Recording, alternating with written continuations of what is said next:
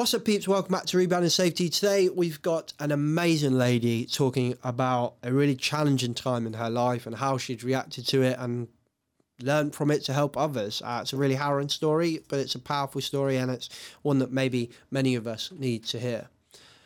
Let's jump into the intro and tell you some more about it.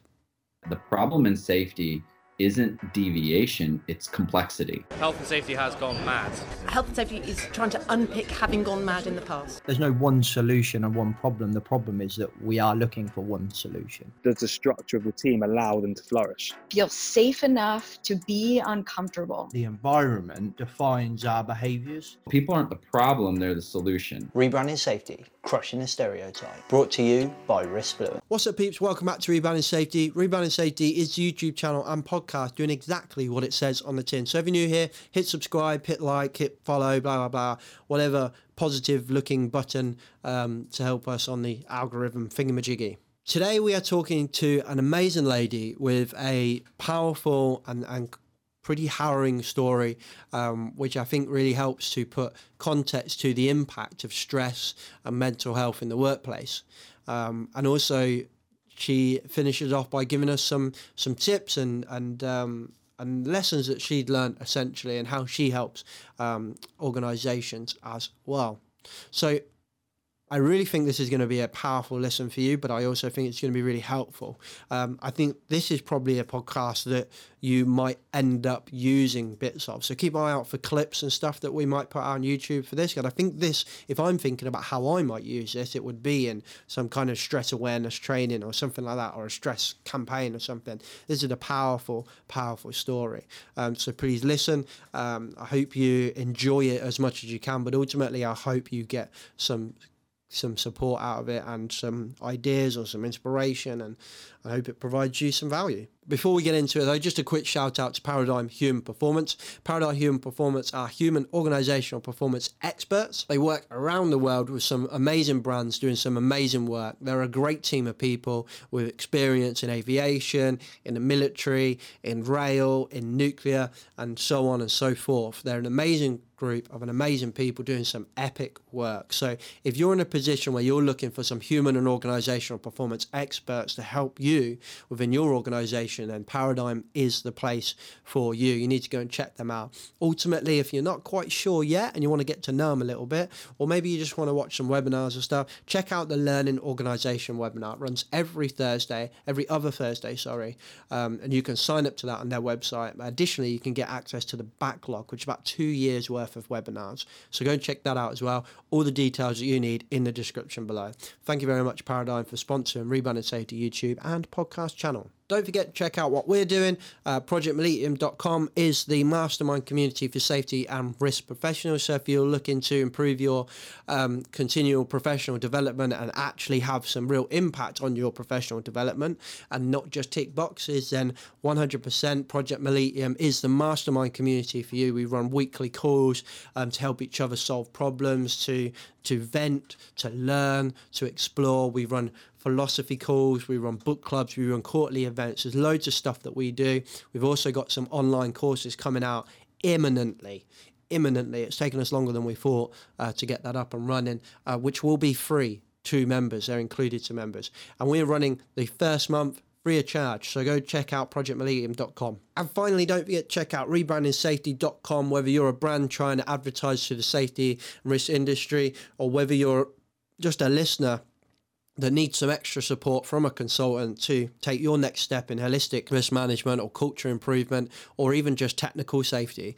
We have consultancy services that can help you at Risk Fluent. So go check out RebrandingSafety.com. I'm pretty sure there is some way that we can help you. Without further ado, let's get into this conversation with the amazing Asha Berzon.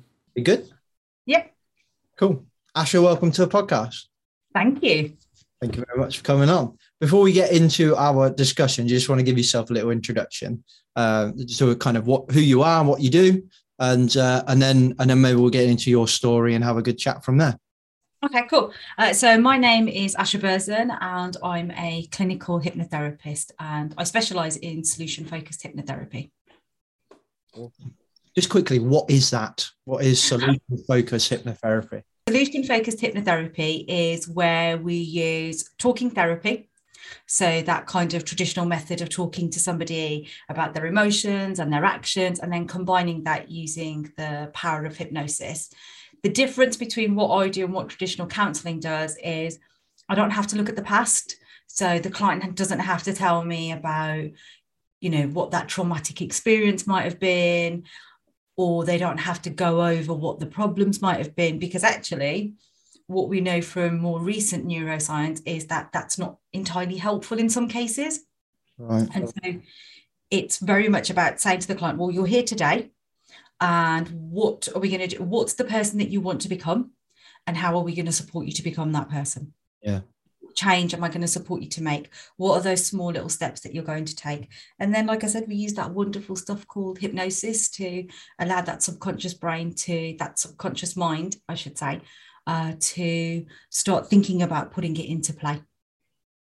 So it's very different. When we get into the hypnosis stuff, I'm probably just so naive around it that it just sounds, I feel like it's like therapy for Darren Brown, like that kind of stuff. Yeah, no.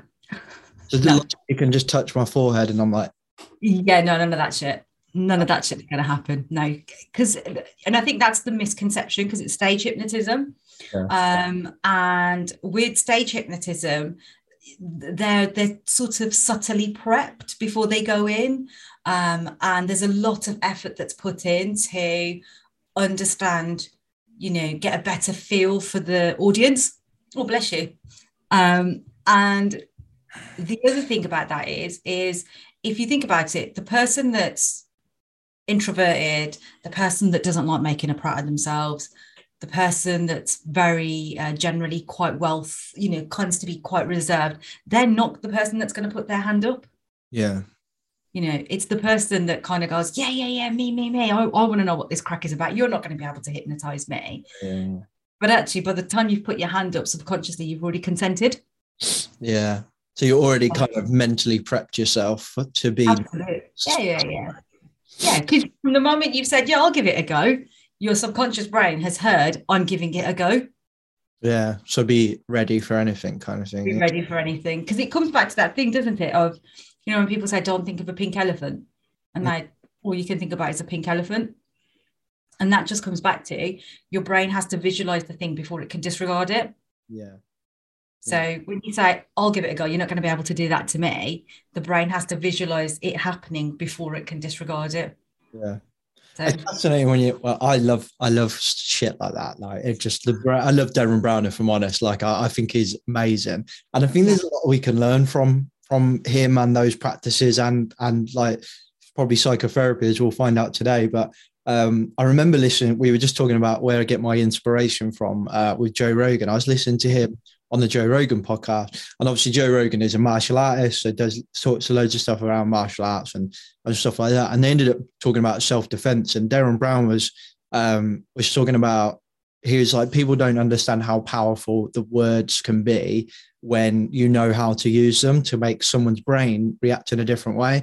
So he was like, he said, I've been in this situation before where this lad basically came over and was 100% going to mug me and come over, classic, like, give me a wallet. And Darren Brown just turned around and he said, you know what? I am sure that fence was 6 foot tall last time I saw it, but today it definitely looks 7 foot tall. You know, the red one. And the guy just kind of, what the fuck are you on about, mate? What are you on about?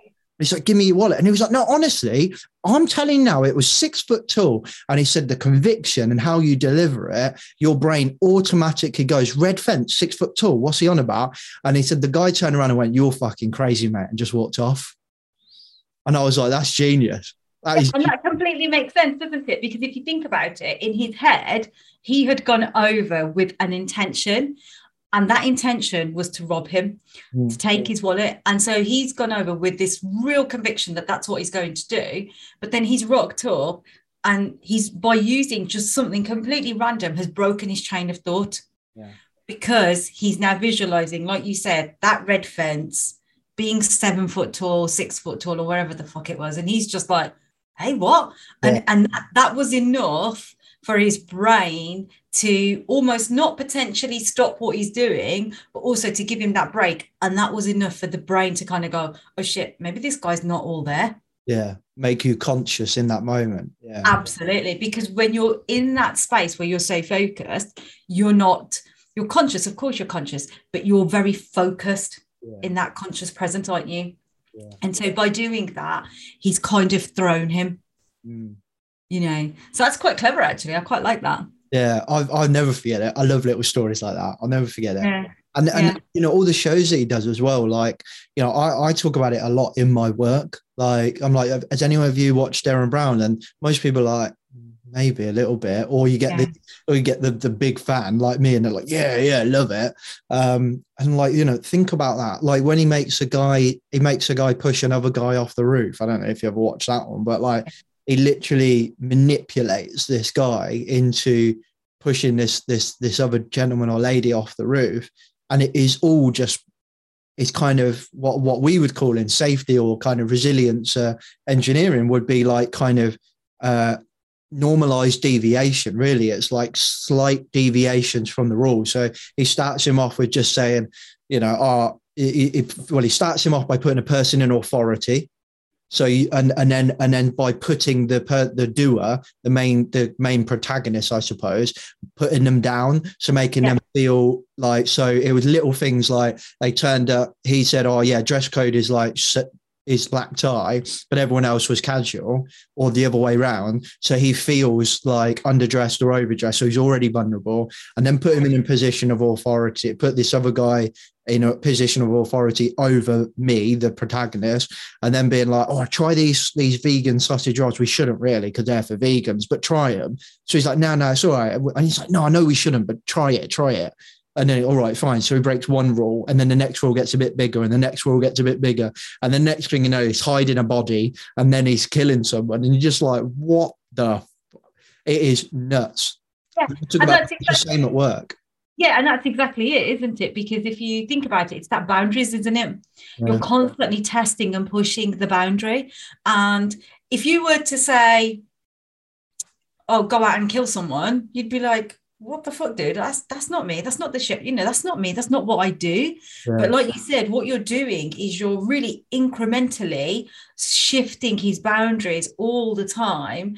And by just doing that, then it becomes that normalized, doesn't it? That's normal for me to do that. And actually, that's normal for me to eat those sausages when I probably shouldn't. And it's actually, that's a little bit outside my comfort zone, but now it's justified. Yeah. I hate the quotation marks, but it's justified. And so that's exactly how it can work. And there's a lot of prep work that would have gone into that as well, because obviously it's a show, so there'll be a lot of hypnosis that's giving him suggestions. Yeah, and they'd like hand selected people, so they did this other exercise where they did the behind the scenes about like how that, not behind the scenes, but he said like how they'd prepped it is how they selected people was really interesting. So they got them into this room with the interview process, and they basically had a room of actors. Because I said in theory, if you wanted to, if you had a massive budget and you were trying to create behaviors within the workplace, you could do this. So basically you go into a room and 6 people in the room, there's 7 chairs, 6 people of the chairs are full with people who are paid actors. And the 7th chair is me. I walk into the room. I'm not a paid actor. And then a bell rings and all the actors stand up. So I go, "Oh, maybe I should stand up then." Stand up, yeah. And then the bell rings and they sit down. And eventually they just keep going and gradually remove the actors. But whenever they got a candidate in the room that didn't follow the rules, they removed them immediately. They removed them from the equation because they didn't want a dissenter. They wanted people that conformed to society. Yes. So he kept people in the room that did that. By the end of the exercise, he had no actors and 7 chairs of people that stood up and sat down to the bell. When that bell went. Yeah. That's exactly it, isn't it? Yeah, because if you think about it, our brain works best when there's no change. And so when we see a change and it's like, "Oh, crikey, okay, everyone stood up. Okay, then that's what I need to do," because we don't want to be different. Because from a survival perspective, back in the day, if everybody was running away say from a lion, we're not going to be standing around going, well, that lion's not real. We're going to follow the crowd, aren't we? Yep. And that's how we conform, you know, and they are the ones then who are going to be, I wouldn't say more susceptible, but they are the ones that you then have the ability to start pushing those boundaries, you know, and start doing that. That's what I am. Anyway, we didn't come in to talk about Derek. I sent us down a little rabbit hole there, so my apologies. But I'm good. I'm all up for that. I love this shit like that. I could just chat about it all day. Right. Do you want to tell us how you got into doing what you're doing now? Asha, that'd be interesting. Do you want me to give you the whole story, or do you want me to give you it in bits? Oh, that's a good question. I think let's start off with the whole. You probably thought I should have thought about this, but I think let's go in with you're going to tell the whole story. And if I decide to interrupt you and ask a question, I'm just going to do that anyway because I'm terribly rude. That's fine. I'm all good with that. So I worked for an organisation for about 17 years, and I went into the organisation straight out of uni. It was something that I'd always wanted to do. I will say it was in the criminal justice field, but obviously because of everything else, I won't mention where and what it was and everything else. Sure. So I worked in the criminal justice field, and I did that for about 17 years, and I absolutely loved my job. There was I fucking loved it. I really believed in it. I was really proud of it as well. You know, it really meant something to me. And then I got an opportunity to take up a management post back in sort of 2009. And it was completely away from all my family and friends. And I decided that's what I was going to do. I wanted to change. So I left. So I left where I was living at the time in the Midlands, and I moved down to the Southeast. Took up this post. And like I said, I love my job. So how do I put this? We were really successful at what we did. We were really good at what we did. We won a couple of awards, and everything was brilliant.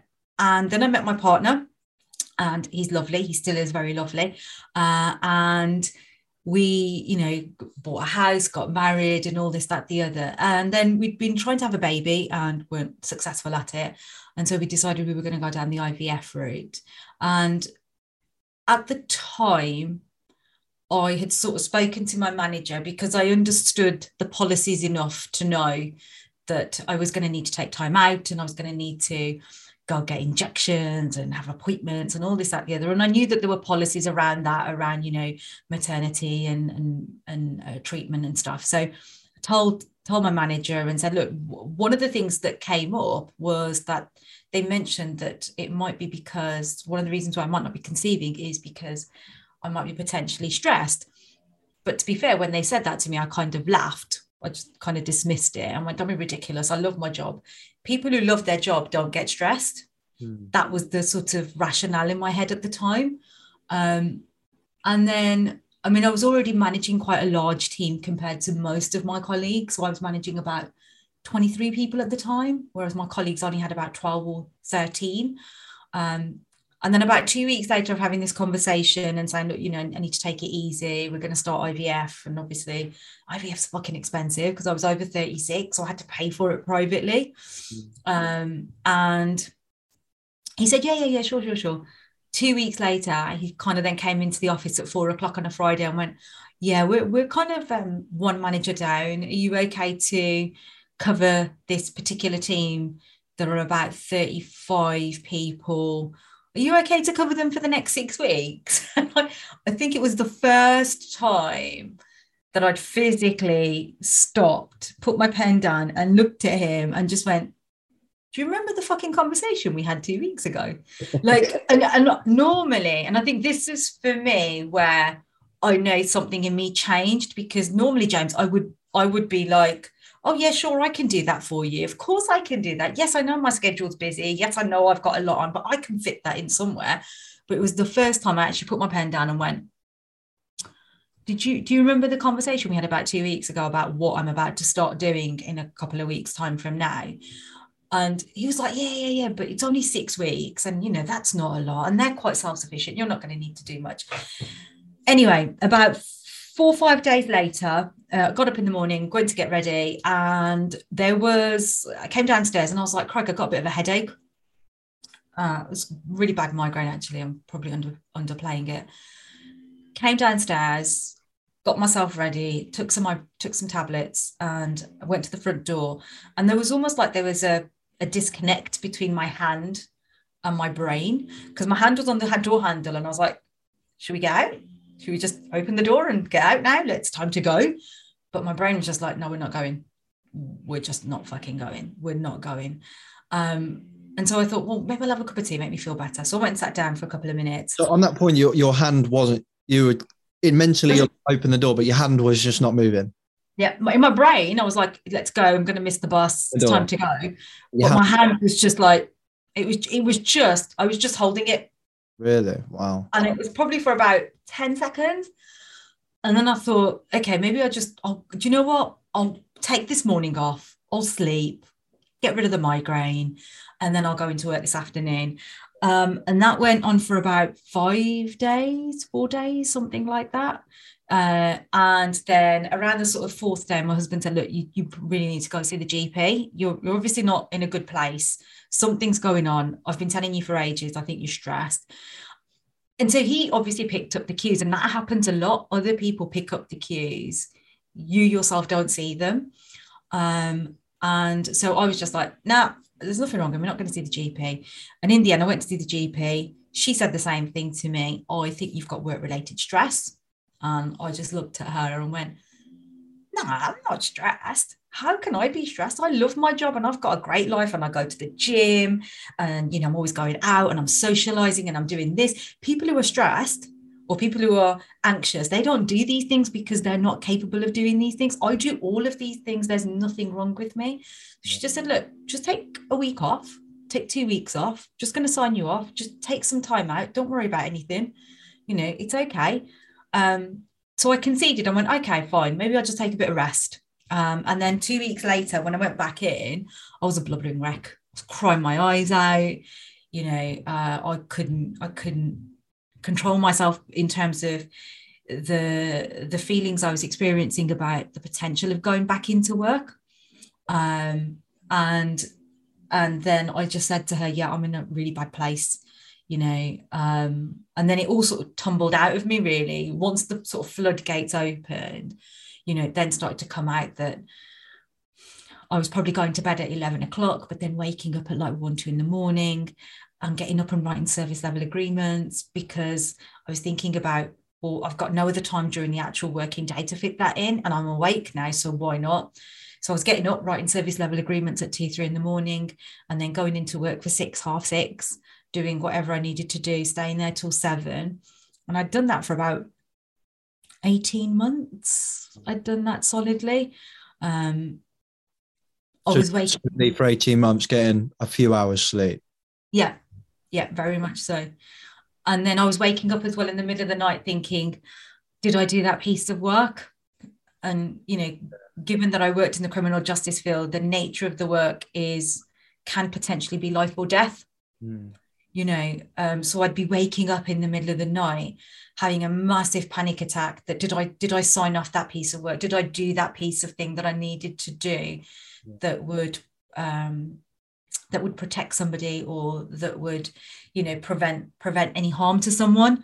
And so, yeah, like I said, when the doctor signed me off, I went back to see her, everything came out, and then she signed me off for about sort of 12 weeks in the end. Right. And I was regularly seeing her. I was seeing her probably about every sort of 2 to 3 weeks. And every sort of 2 to 3 weeks, I was just like, I'm just not ready. I don't know why, but I just don't feel ready. And so my employers at the time sort of said, look, we've got an employment, the Employers Assist Programme, the EAP scheme. So we're going to link you in with that, and we're going to get you seen by somebody. So I was like, okay, fine. So off I went to do this. And the bit that I've not forgotten, but the bit that's really important, is that at the time of being also signed off, we'd had a miscarriage. And so, it's almost that thing, isn't it? That thing of when your work life is hectic, you need the calmness from your home life. to sort of balance you out. And when your home life is hectic, you almost need your work life to be calm so that it balances you out. But that was the first time that both of those spheres were just chaotic, you know. And so when I went for the counselling, I was offered CBT because that's all they offered. And I did it, and I refused to go back after the third session. I found it really unhelpful for me. I fully accept that for some people it can be helpful, but it was awful for me. It wasn't great. And I rang my employer and just said, look, I'm not going back. You know, this is the nature of the conversation I've had with this counsellor. And actually, it's been really distressing. And I think one of the things for me was that I was strong enough within myself to understand that the miscarriage wasn't my fault. But the nature of these conversations were slightly suggestive of the fact that, well, because you're stressed, this is why you've had this miscarriage. And there was a sort of slight undertone in that sense. And, you know, I think when we were having a conversation before, in my head, I was like, God, it's a good job that I understand myself, that it's not my fault. But, you know, if anybody else was in that place where they were blaming themselves, they weren't feeling that strong, and they were even more vulnerable than me, you know, that would have been absolutely devastating. You know, that would have really undermined what they were trying to do. And so I did go back eventually, but that was more because I thought I was ready. I thought I wanted to get back to work and, you know, be productive and all of those sorts of things, rather than I was ready to be back at work. And I had a chat with the employers, and my doctor put me on phased return. Went back on phased return, and interestingly, my workload was exactly the same as it was when I was working full time. So I was like, okay. And they asked me to do something that I didn't agree with. And so I decided not. When I spoke to the GP said that's ridiculous. And so she agreed to sign me back off again. And then we started this communication about going part-time instead.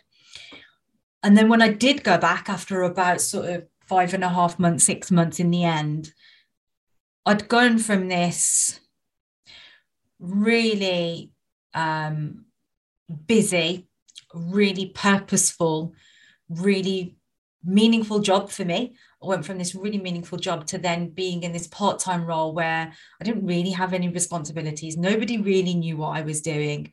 I didn't really know what I was doing. And I almost became like this extra body that was in this organization. Sorry, I touched the microphone there. I became this extra body that was in the organization that was just picking up the slack, you know. It become kind of transactional in a way instead of meaning.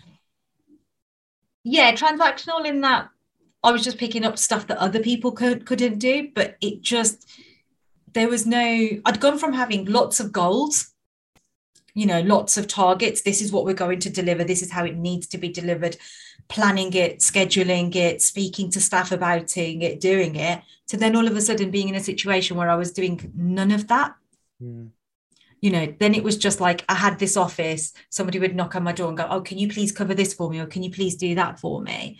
And it was really heartbreaking, you know, because like I said, I really, and I still do really believe in the organization, and I love, you know, what they stand for and what they're trying to achieve, you know.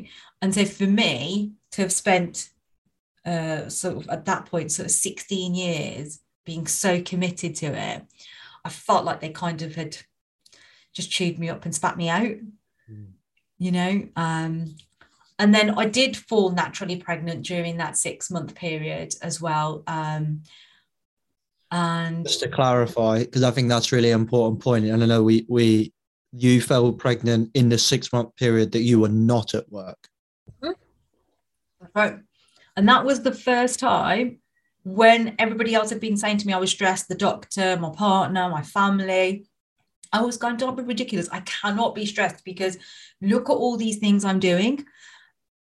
And then when I had that downtime, I fell naturally pregnant. And it was the first time I really understood, hang on a minute, you know, there really is this connection between what I'm experiencing mentally and what's happening for me physically.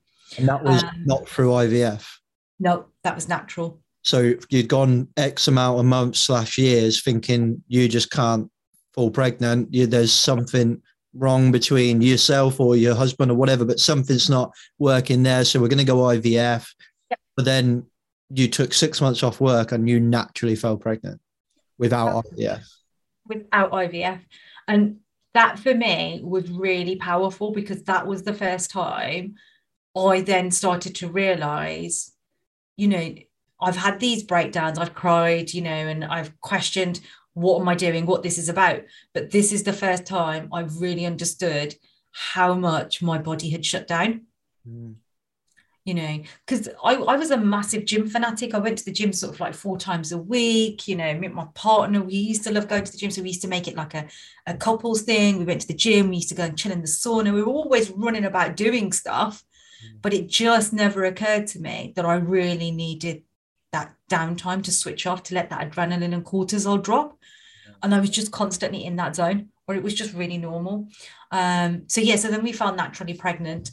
And then I think I told you, my little one decided he was going to come a little bit early, substantially early. But before he arrived, I decided to have some hypnotherapy, because I was so petrified of miscarrying again, that I wouldn't even tell people I was pregnant.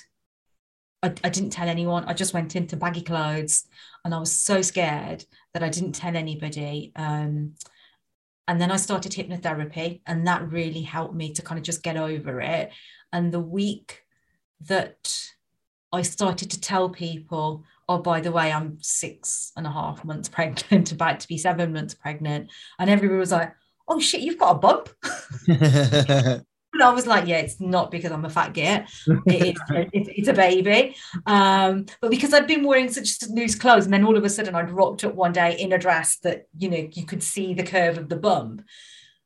Everybody was like, oh shit, you're pregnant? And I was like, yeah. And I'm like nearly 7 months pregnant. And they were like, what?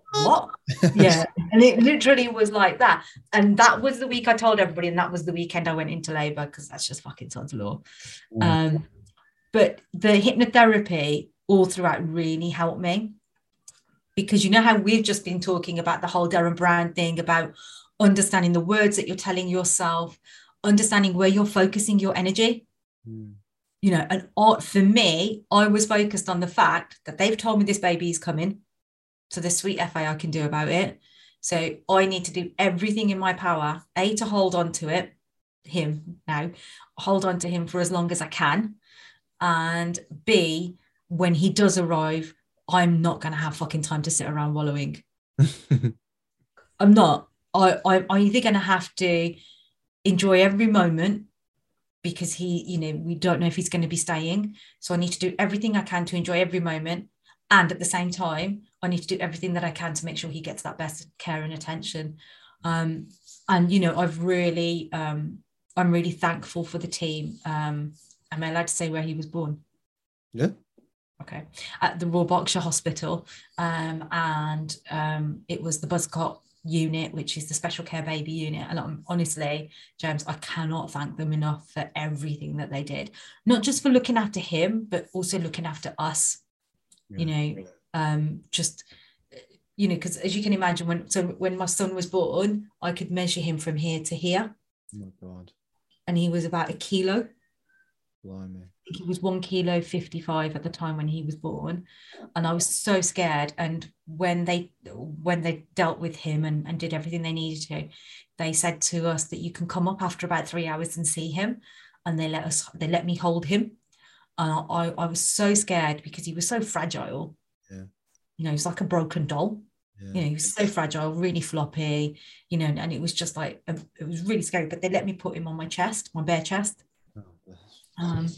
But yeah, so I mean, kind of going off a little bit, but you know, just to clarify, your boy is with us now, isn't he? He is. He's 7. He's amazing. He's probably one of the most gentlest and funniest souls that I've ever been blessed to know. So yeah, he's an absolute gem. He's a real star. And yeah, so then I just decided, you know what? After he was born, I had a real reality check, and it was like, I don't need to go back there. And the thing that did it for me was all throughout, when I was in hospital, after he was born, when I was, you know, in and out of the hospital looking after him, because he had to stay in intensive care for 3 months. Not once did a colleague or my line managers get in touch to check in on me. Not once. Not even are you okay? Is there anything that we can do for you? We're just thinking about you. It must be really hard for you at the moment.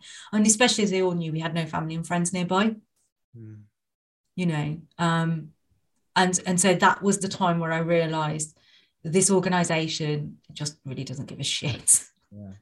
And so it's time to go.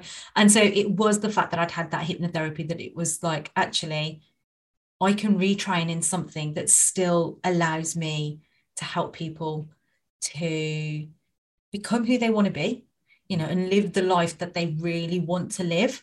And so I retrained. We moved up to the Midlands because we wanted to be closer to family. And then I signed up with the school for hypnotherapy. And I specifically chose that school because I'm very logical. I like science. Yeah. And this particular school is very heavy on neuroscience. And that's who I lecture for now as well. So, yeah. Full circle. There we go. Yeah, full circle. Firstly, thank you very much for telling us the story and honestly and openly as well, because I think it's a really powerful story, but also it's a hard story to listen to, so it must be even harder to tell. So thank you very much for that. I appreciate that, and I think others will as well, particularly women. I think that are going through similar things, because you know, we've had our first little one, and that alone, you know, it was a pretty simple birth. My wife might not say that, but you know, in the grand scheme of things, you know, it was quick. You know, Maggie was in and out in a few hours, and it was fairly simple. But you know, I just remember how stressed we were, and that was just the normal birth with a normal job. And you know what's really interesting, James, is actually the number of, I think when people think of post-traumatic stress disorder, they assume it's going to be war veterans or people on front line. Actually, the highest rate of post-traumatic stress disorder actually comes from childbirth. It doesn't surprise me.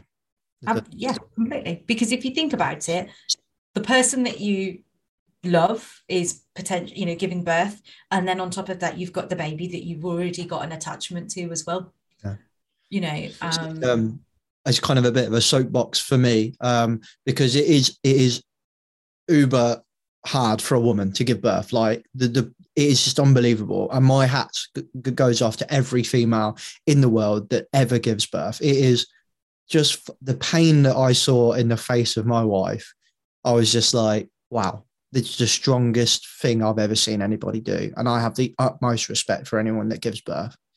But I do think that we don't allow men to say how difficult it was for them. I think it's a really hard process for men. And I found it really difficult to be completely helpless. Or my wife will say you weren't helpless, because I was a punch bag basically, and a squeeze, you know, body for her, like a stress ball basically. But, you know, you feel utterly helpless, and I'm assuming that, you know, you're in that room because you love that person, and you're seeing the person that you love in excruciating pain, and there's nothing you can do about it, and really there's nothing the healthcare system can do about it. Like, yeah, you can have like drugs and stuff, but ultimately, my wife was high as a kite.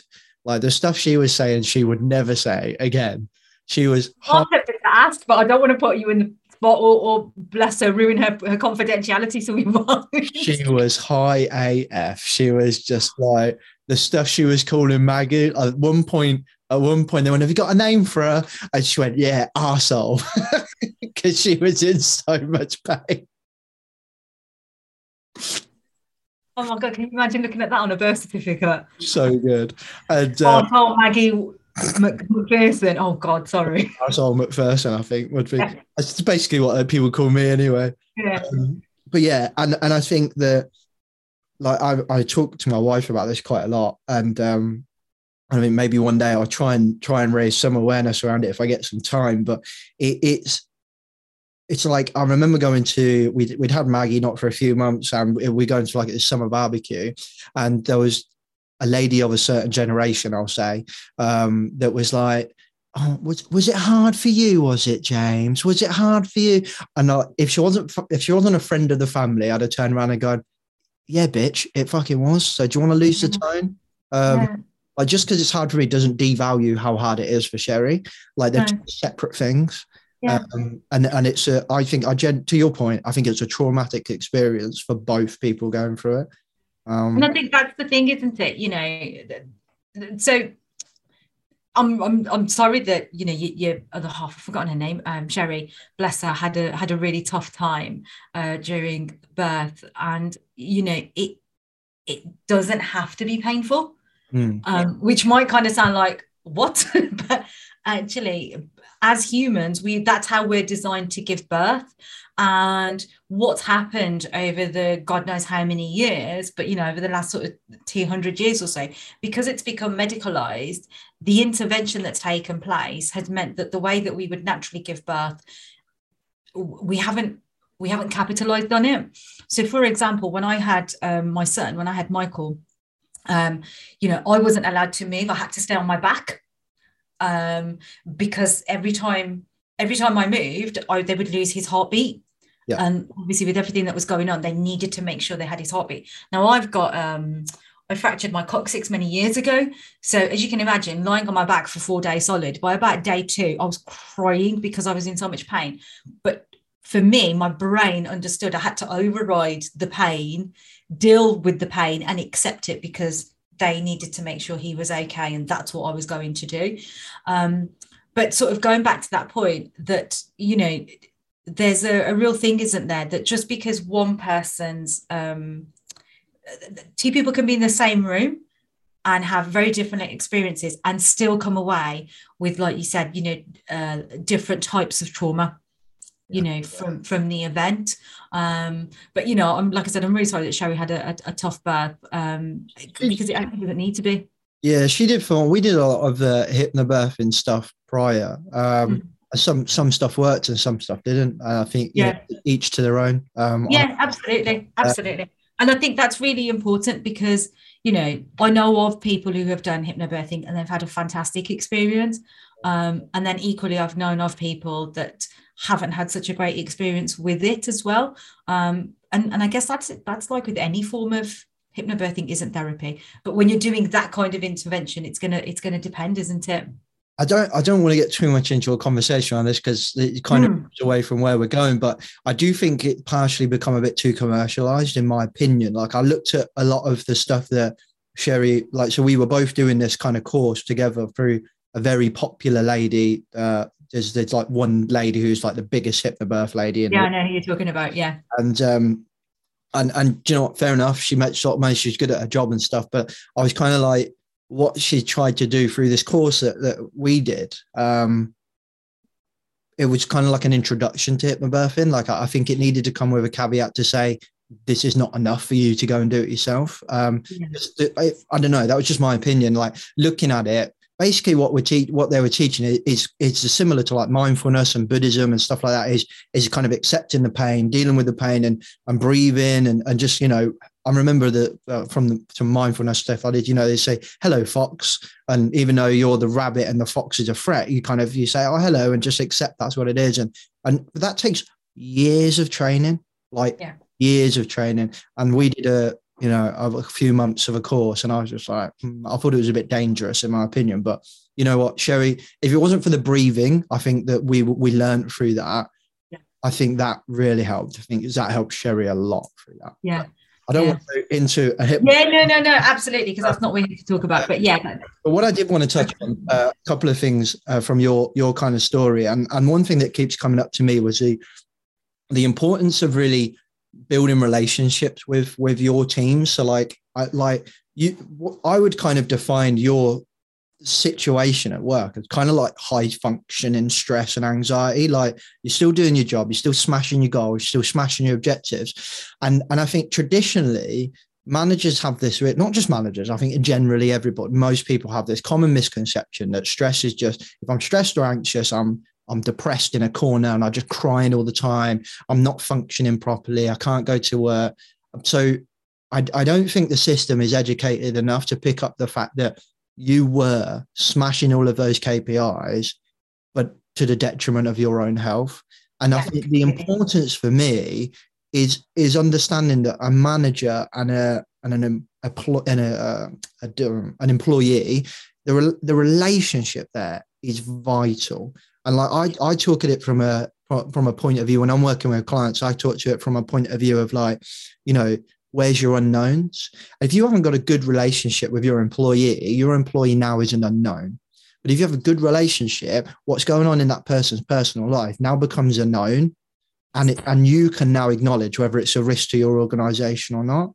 Okay, absolutely. And I think from that, no, I was just going to say, sorry, like from that point of view, like how much of a difference do you think it would have made if you had that close personal relationship where we didn't do the thing that we do so much now, which is separate personal and professional? They're two completely different worlds. No, they're not. Like, do you think that would have made, particularly on your return to work, I think that would have made a massive difference. I don't know what your thoughts are around that.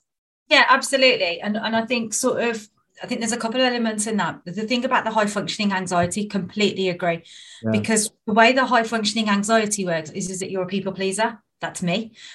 You're very conscientious. That's me. You're somebody that follows the rules. That's me. You're somebody that thrives on other people's praise. So your validation doesn't come necessarily from yourself.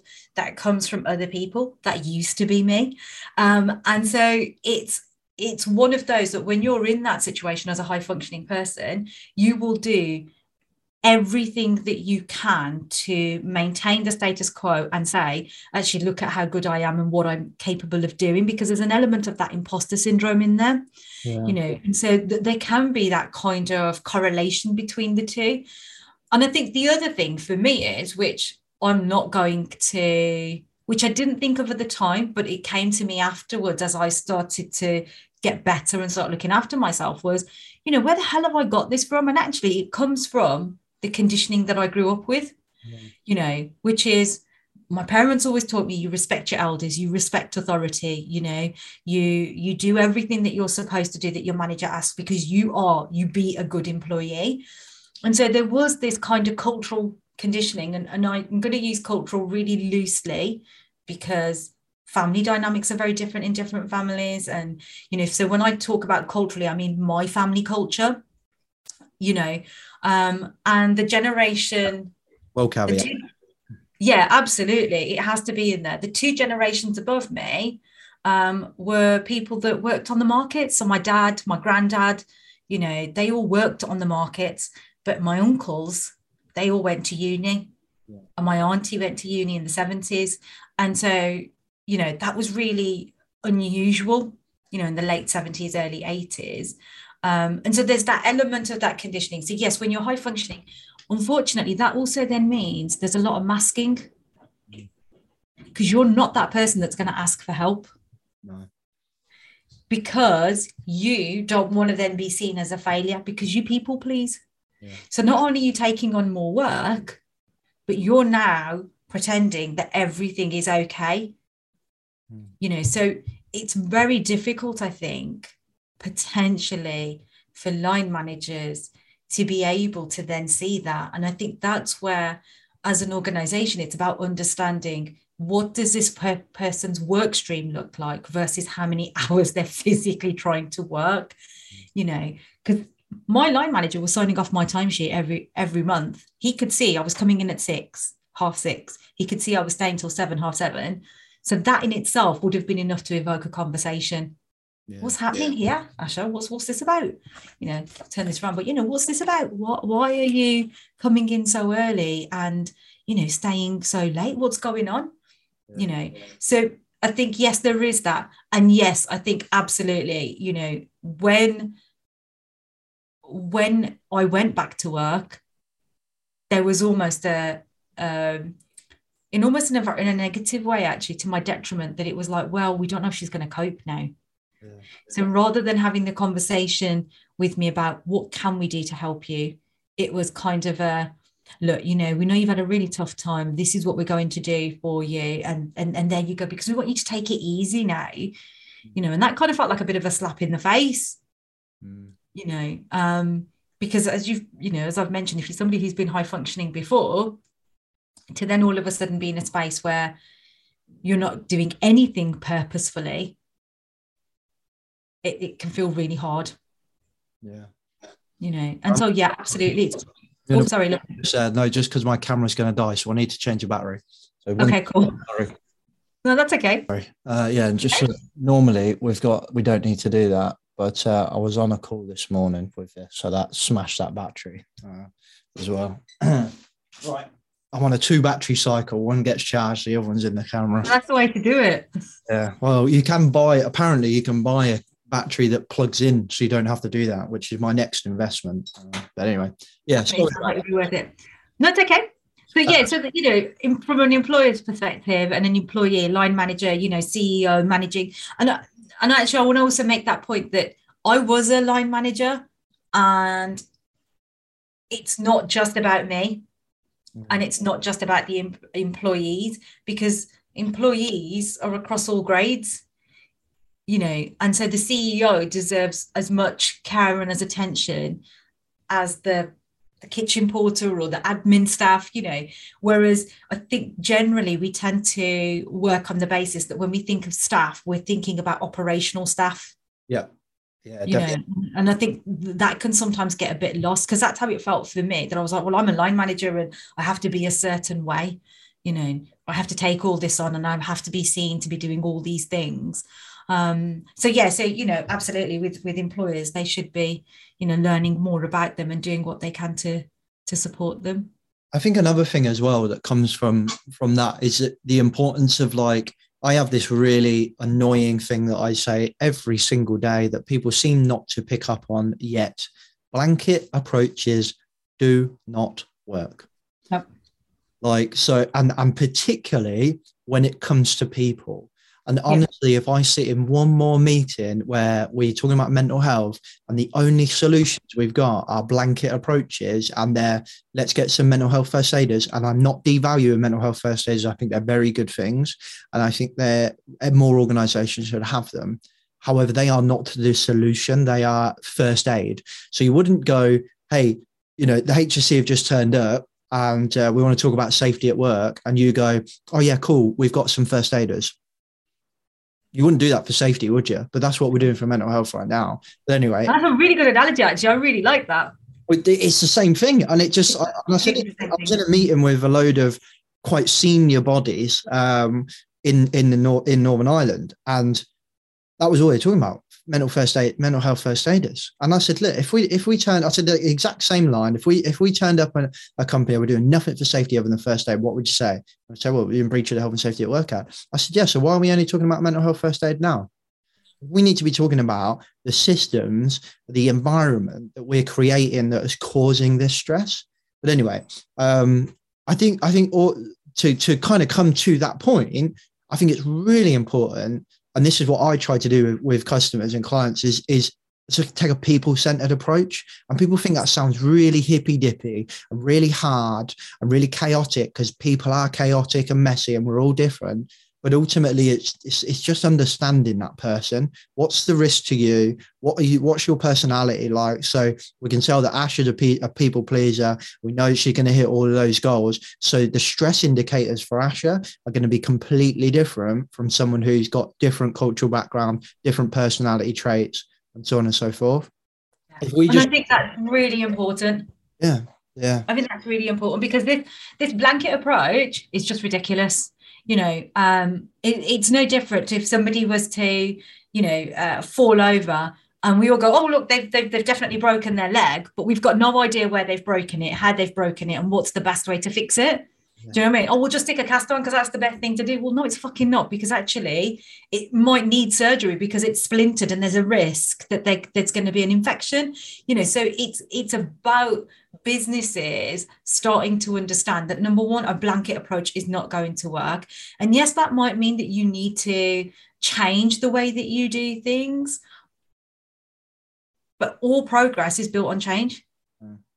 And we cannot continue with this approach of, oh, we have an EAP scheme, so sorry, that's where you go and that's where you need to be seen. And if it doesn't suit you, well, tough, you'll have to pay for it privately, you know. And I think I really, I have to take a really deep breath sometimes when I go into business meetings, and I kind of get, oh, well, we have an EAP scheme and that's what we're going to be offering. And it's like, and we have the mental health first aider, because I have the same issue that you do. Because anecdotally, actually, the impact that they've had on in terms of preventing mental compromised mental health is actually negligible. It's very, very minimal.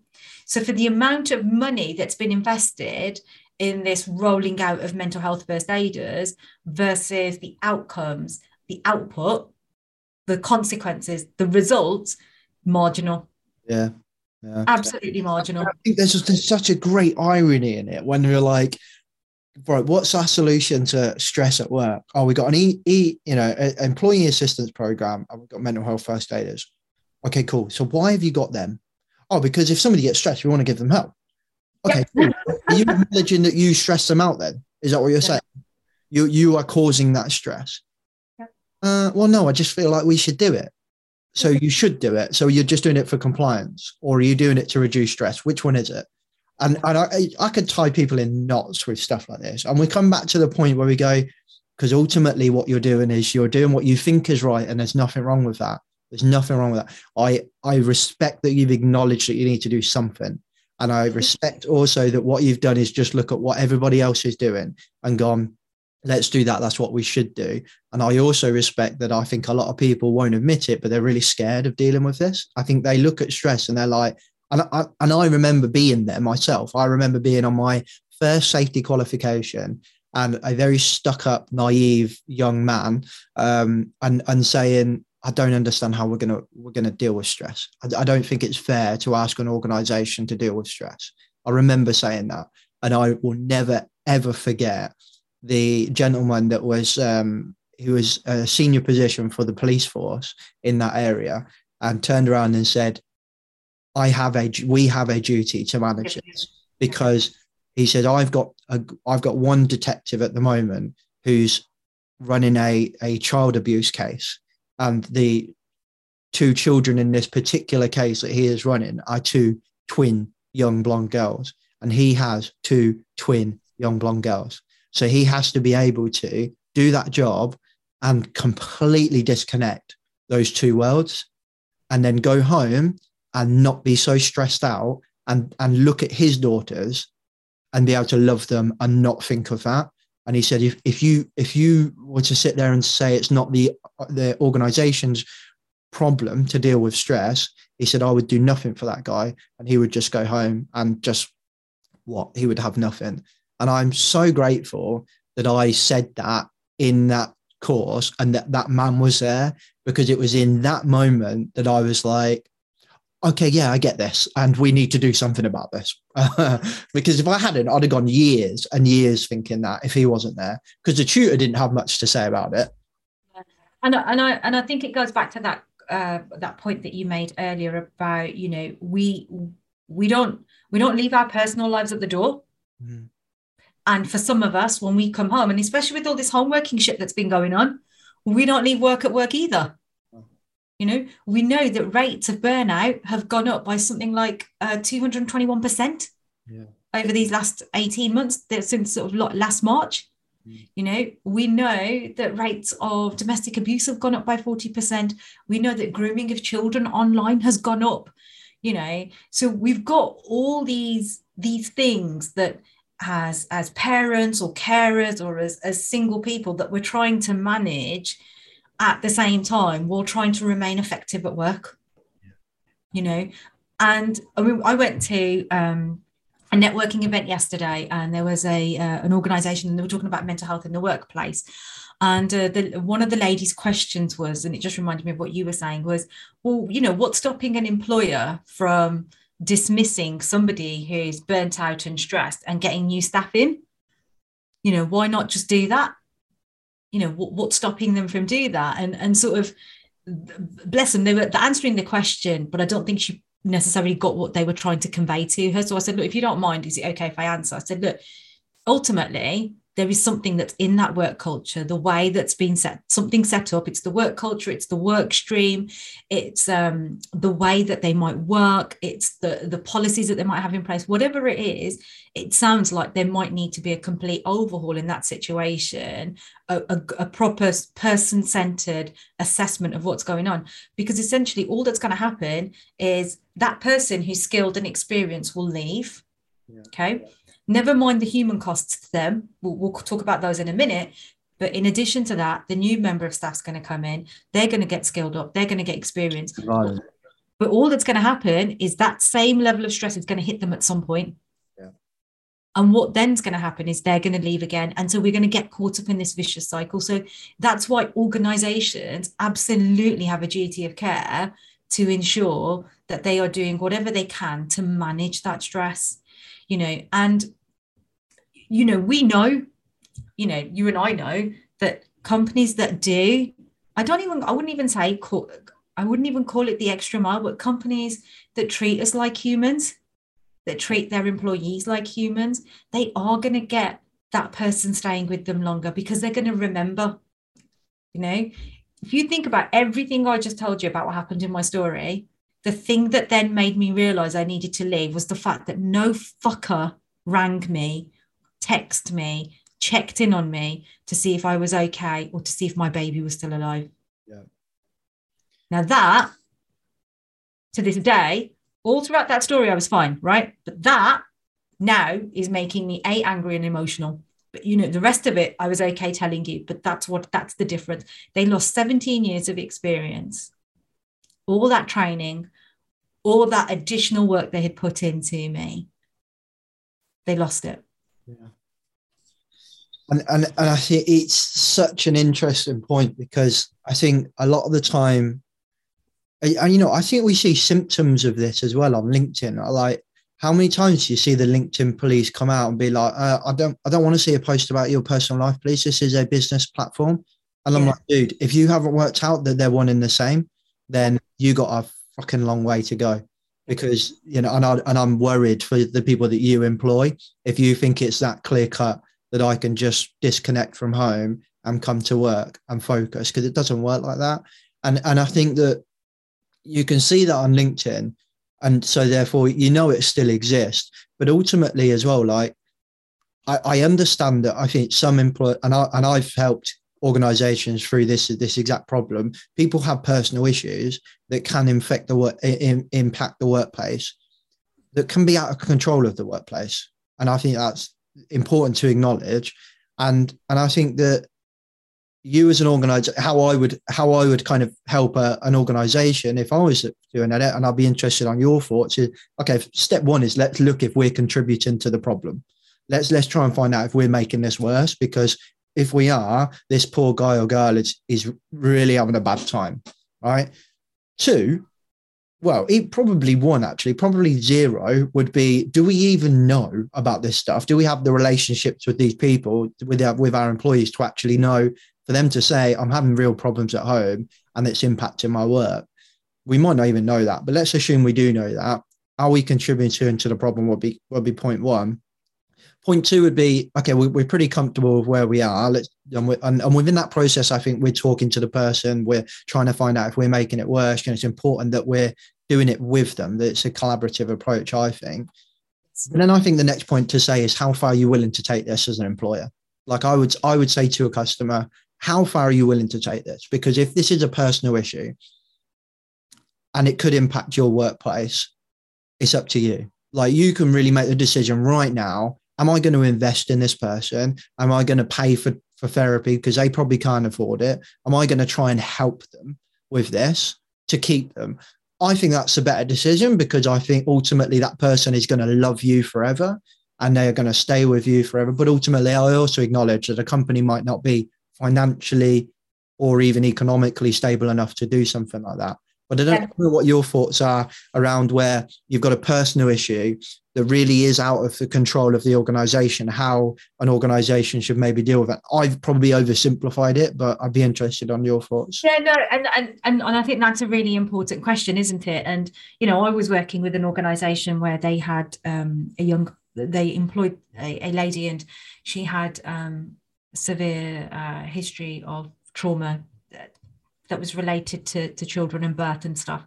And they invited me in to do some sessions with her on a one-to-one basis, because they'd had the conversation, very similar to what you described, actually, had the conversation and said, look, we're a family firm.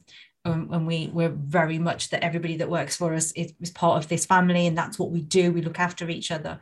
And so when they invited me in to work with her, sort of like, I think a year had passed of this sort of absence, unexplained absence and what have you. And what then became apparent was that she needed some support. And so they specifically sought out what I did. And I started seeing her, and there was almost like every sort of, because I work in sort of blocks of appointments. And so every time we'd come to the end of that block of appointment, there was a conversation about, where is she at? Obviously with her consent, about confidentiality and stuff. So checking in, look, where is she at that she's showing you? This is what she's given me consent to share with you. This is where we're at. This is what we're doing. And there was this kind of, every time there was a kind of we're not quite sure how far we can take it. Because of that, we're a small company. So there is that understanding, isn't there? And it must be really tough as well for employers from that perspective. And, fair play to them. They went, I would say, above and beyond in that sense, supporting this person. And one of the things I was having a conversation with them about frequently was, look, I can't guide you on this because I'm a therapist at the end of the day. You will need to be speaking to your health and safety person because of that understanding of psychological safety at work. Because one of the things that we talked about was the breathing exercise, allowing her to be able to take herself away so that she could go and do that breathing exercise, so she could work through that panic attack and then come back and continue with her work, which worked wonderful for her. And she was actually really grateful for that. And then at the same time saying, look, you need to speak to your health and safety person, but also you need to speak to your HR department, and that's the difficulty really, because as an employer, they probably went, I would say, 4 times over than what they had planned to do. They did that plan of action with me 4 times in terms of what we were going to do, how we were going to continue to move her forward. And the difficulty is, though, James, is that when you're in that place where you feel like your mental health is compromised or stretched, the difficulty that's going to remain for businesses, HR and health and safety, is that everybody's journey, I hate that word, but everybody's journey to getting to a place where they feel better is going to be very different. I've worked with another person who had a very similar situation, and after 4 sessions, she was able to move forward with the way that she wanted to move forward. And I think that's the difficulty that businesses are going to have. And it's really difficult to answer. Yeah. Like they don't know today. Is it going to take 4 sessions? You're going to take 400 sessions. And then once you're in it, so like you can say, you as an organization say, no, I really care about James. So I want him to stay. I think, we really like him. We're a small company. We've got a close relationship and I want to look after him, and we've got a bit of money. So I want to help him out. But then what if that turns into 400 therapy sessions? And I suspect once you're in it and you've started helping him and you're seeing the development, and James is improving, but ultimately you've then got this pure guilt as an organization to be like, if I cut this now, it's all James has got.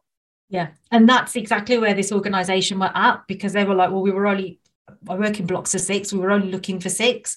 Okay. We think she might need 12. Okay. We'll do the 12. And then they did it 4 times over, and they understood. And I was saying to them, look, you have to do what you think is right.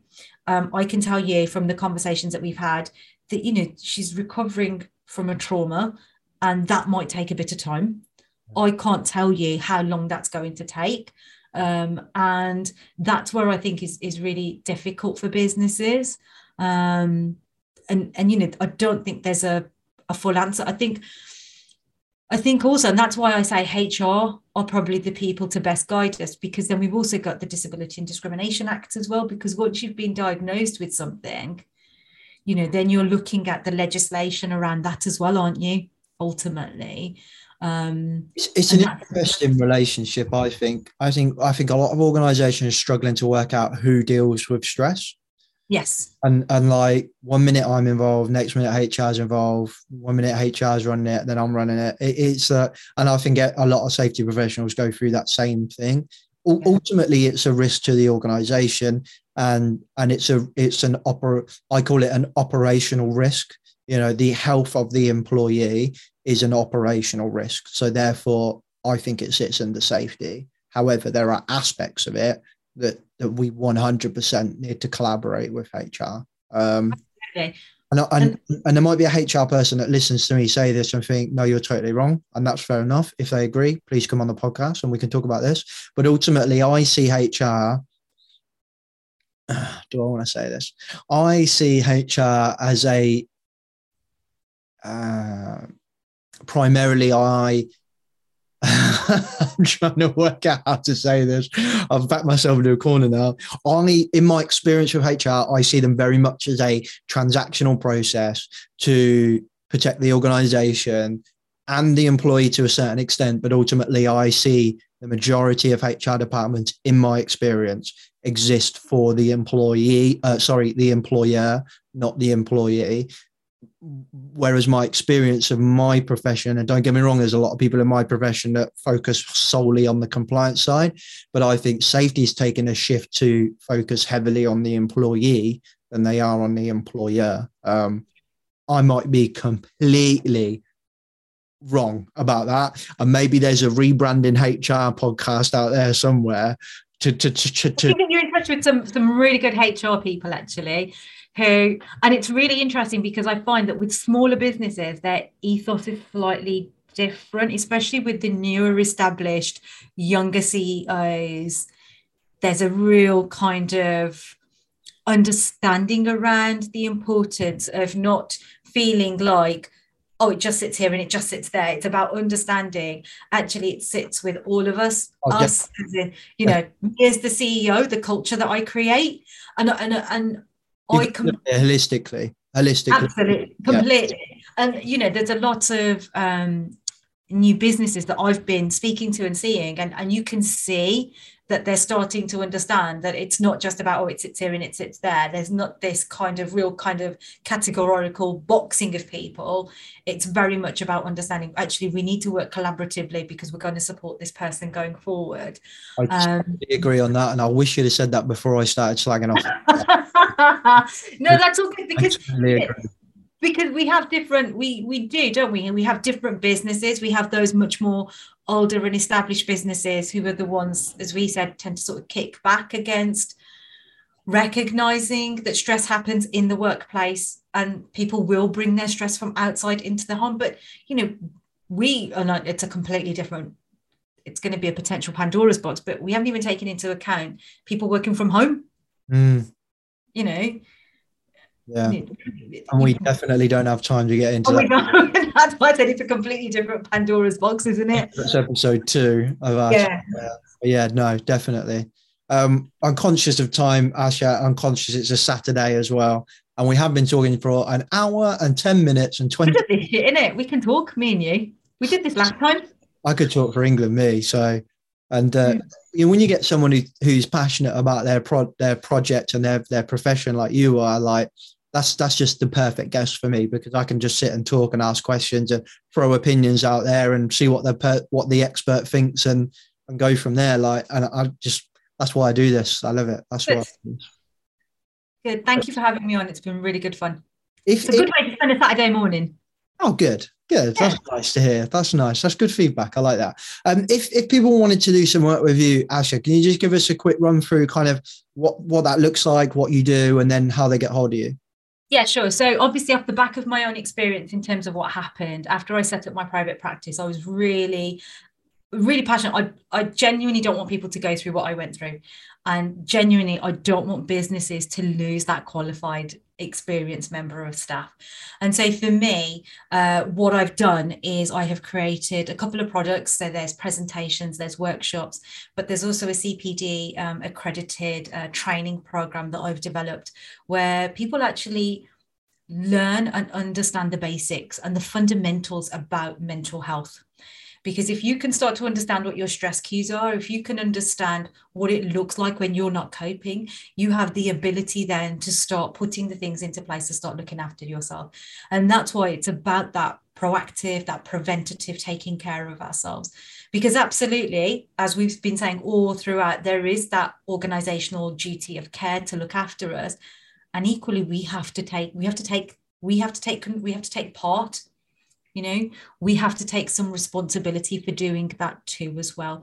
And so I run, like I said, workshops, I do short presentations, and I do CPD accredited training. And then for those employees who, unfortunately, that presentation or that workshop isn't enough, they need that one-to-one support, then I also do one-to-one hypnotherapy for them as well.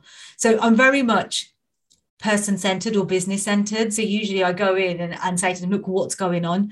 And off the back of that, it's really interesting because sometimes I'll ask them, have you had more people signing off because they've been experiencing lots of muscle ache or IBS, or they're talking about chest pains, or they're talking about migraines or not being able to sleep? Because not everybody's going to go to the doctor and get themselves signed off. It can be those symptoms of high functioning anxiety, generalized anxiety, you know, all of those kind of indicators that suggest our mental health is compromised and stretched. And so if people can start saying, well, actually, I have been having more migraines, and actually I have been waking up, and yeah, I've been a right cow to my other half lately, you know, or I'm always screaming at the kids and I hate it when I do. You know, it's just those little cues that if you can learn what they look like, you're able then to start putting that work into place and really focusing on it. And like I said from the beginning, everything I do is based on neuroscience. So I can explain to you how that works, why that works, and why it's really important for us to be able to do that for ourselves. Awesome. And best way to get a hold of you would be your website? Yeah, either through the website or just drop me an email. Do I need to send you my details, or do I say them here? Because you can say them here and send them to me, and I'll put them in the description for everyone. Cool. So my email address is asha@inspiredtochange.biz. Still can't get used to saying it because it's weird. And so you can drop me an email, or you can head over to the website, which is www.inspiredtochange.co.uk. Would it be? Yeah, I'm guessing so. Okay. I don't know, because you don't have to type it, do you? Normally you just copy, edit and paste it and stick it in. Yeah, well, you just put inspired and then it comes up for you anyway. That's true. Whatever it is, we will put it in the description for everyone anyway, so they can go and click on that. But thank you very much, Ash, for coming on. No, thank you. Thank you so much for your time. It's been brilliant. Thank you, James. I really appreciate it. Oh, thank you. It's been a good chat, actually. I really enjoyed it.